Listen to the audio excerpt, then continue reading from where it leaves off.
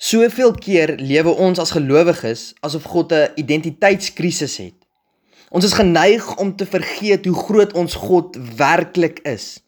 Jy weet, ons is geneig om te fokus op ons omstandighede of op ons situasie wat nie gunstig is vir ons nie. En hoe meer ons fokus op dit wat ons seer maak, op dit wat sleg is in ons lewe, hoe verder groei ons van die Here af. En dan in werklikheid verloor ons fokus. Maar jy sien, jou situasie, jou huwelik wat nie uitgewerk het, jou finansies wat nie wil klop nie, jou gesondheid wat nie lekker is nie. Dit wys jou die teenoorgestelde van wie God sê hy is. En dit maak 'n mens negatief. Dit steel jou fokus. En die oomblik wanneer my en jou situasie of siekte of verlies ons fokuspunt word, verloor ons geloof. Kyk na Petrus.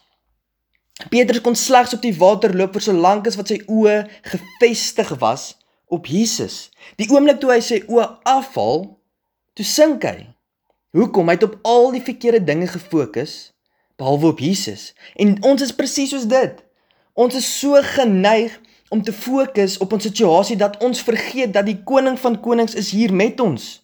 Hy het ons nooit begewe of nooit verlaat nie. En soveel mense, ek hoor daar's 'n nuwe ding wat rondgaan wat sê, herinner jou vyand oor hoe groot jou God is. Maar kom ek sê vandag vir julle, herinner jouself aan hoe groot jou God is, want jy's die een wat vergeet. Jy sien, die mense verwys na Dawid en Goliat. Die feit van die saak is, Goliat was nie 'n gelowige nie. Goliat het nie omgegee hoe groot Dawid sê sy God is nie, alhoewel hy dit toe later nou ervaar het. Maar Dawid was die een wat nodig gehad het om homself te herinner aan die feit dat God hom sal red. Aan die feit dat God groot is, dat God sy beskermer is. As ek kyk na Daniel se vriende, Nebukadneser het nie omgegee hoe groot hulle sê hulle God is nie. Daniel se vriende moes hulle self herinner en sê, ons God is groter as dit wat hier aangaan. Ons God is by magte om ons te red.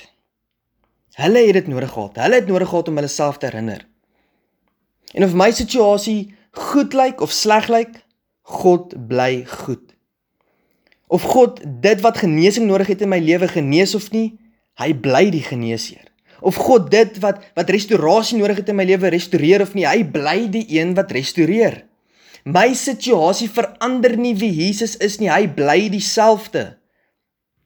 En ek sê nie ons moet blindelings deur die lewe gaan en maak asof niks fout is nie. Maak asof jy nie 'n siekte het, of maak asof jy huwelik nie uitgewerk het nie, of maak asof jy nie 'n uitkoms of 'n deurbraak nodig het nie. Nee, want ware geloof ontken nie die feit dat daar 'n probleem is nie. Maar ware geloof erken die feit dat God groter is as dit wat my seermaak. Dat God my kan red. Dat hy uitkoms kan gee en kan stuur. En of die uitkoms wat God gee, is waarvoor ek gehoop het of nie, ek weet en ons weet dat God alles ten goeie laat meewerk vir die wat hom liefhet. God word nie geïntimideer deur ons situasie nie. Hy bly God. Hebreërs 13 vers 8 sê, Jesus Christus is dieselfde gister en vandag en tot in ewigheid. Tot in ewigheid bly hy dieselfde. Deur die slegte, deur die goeie bly hy dieselfde. En dit is 'n skrifvers wat ek kan vashou en wat my moed gee.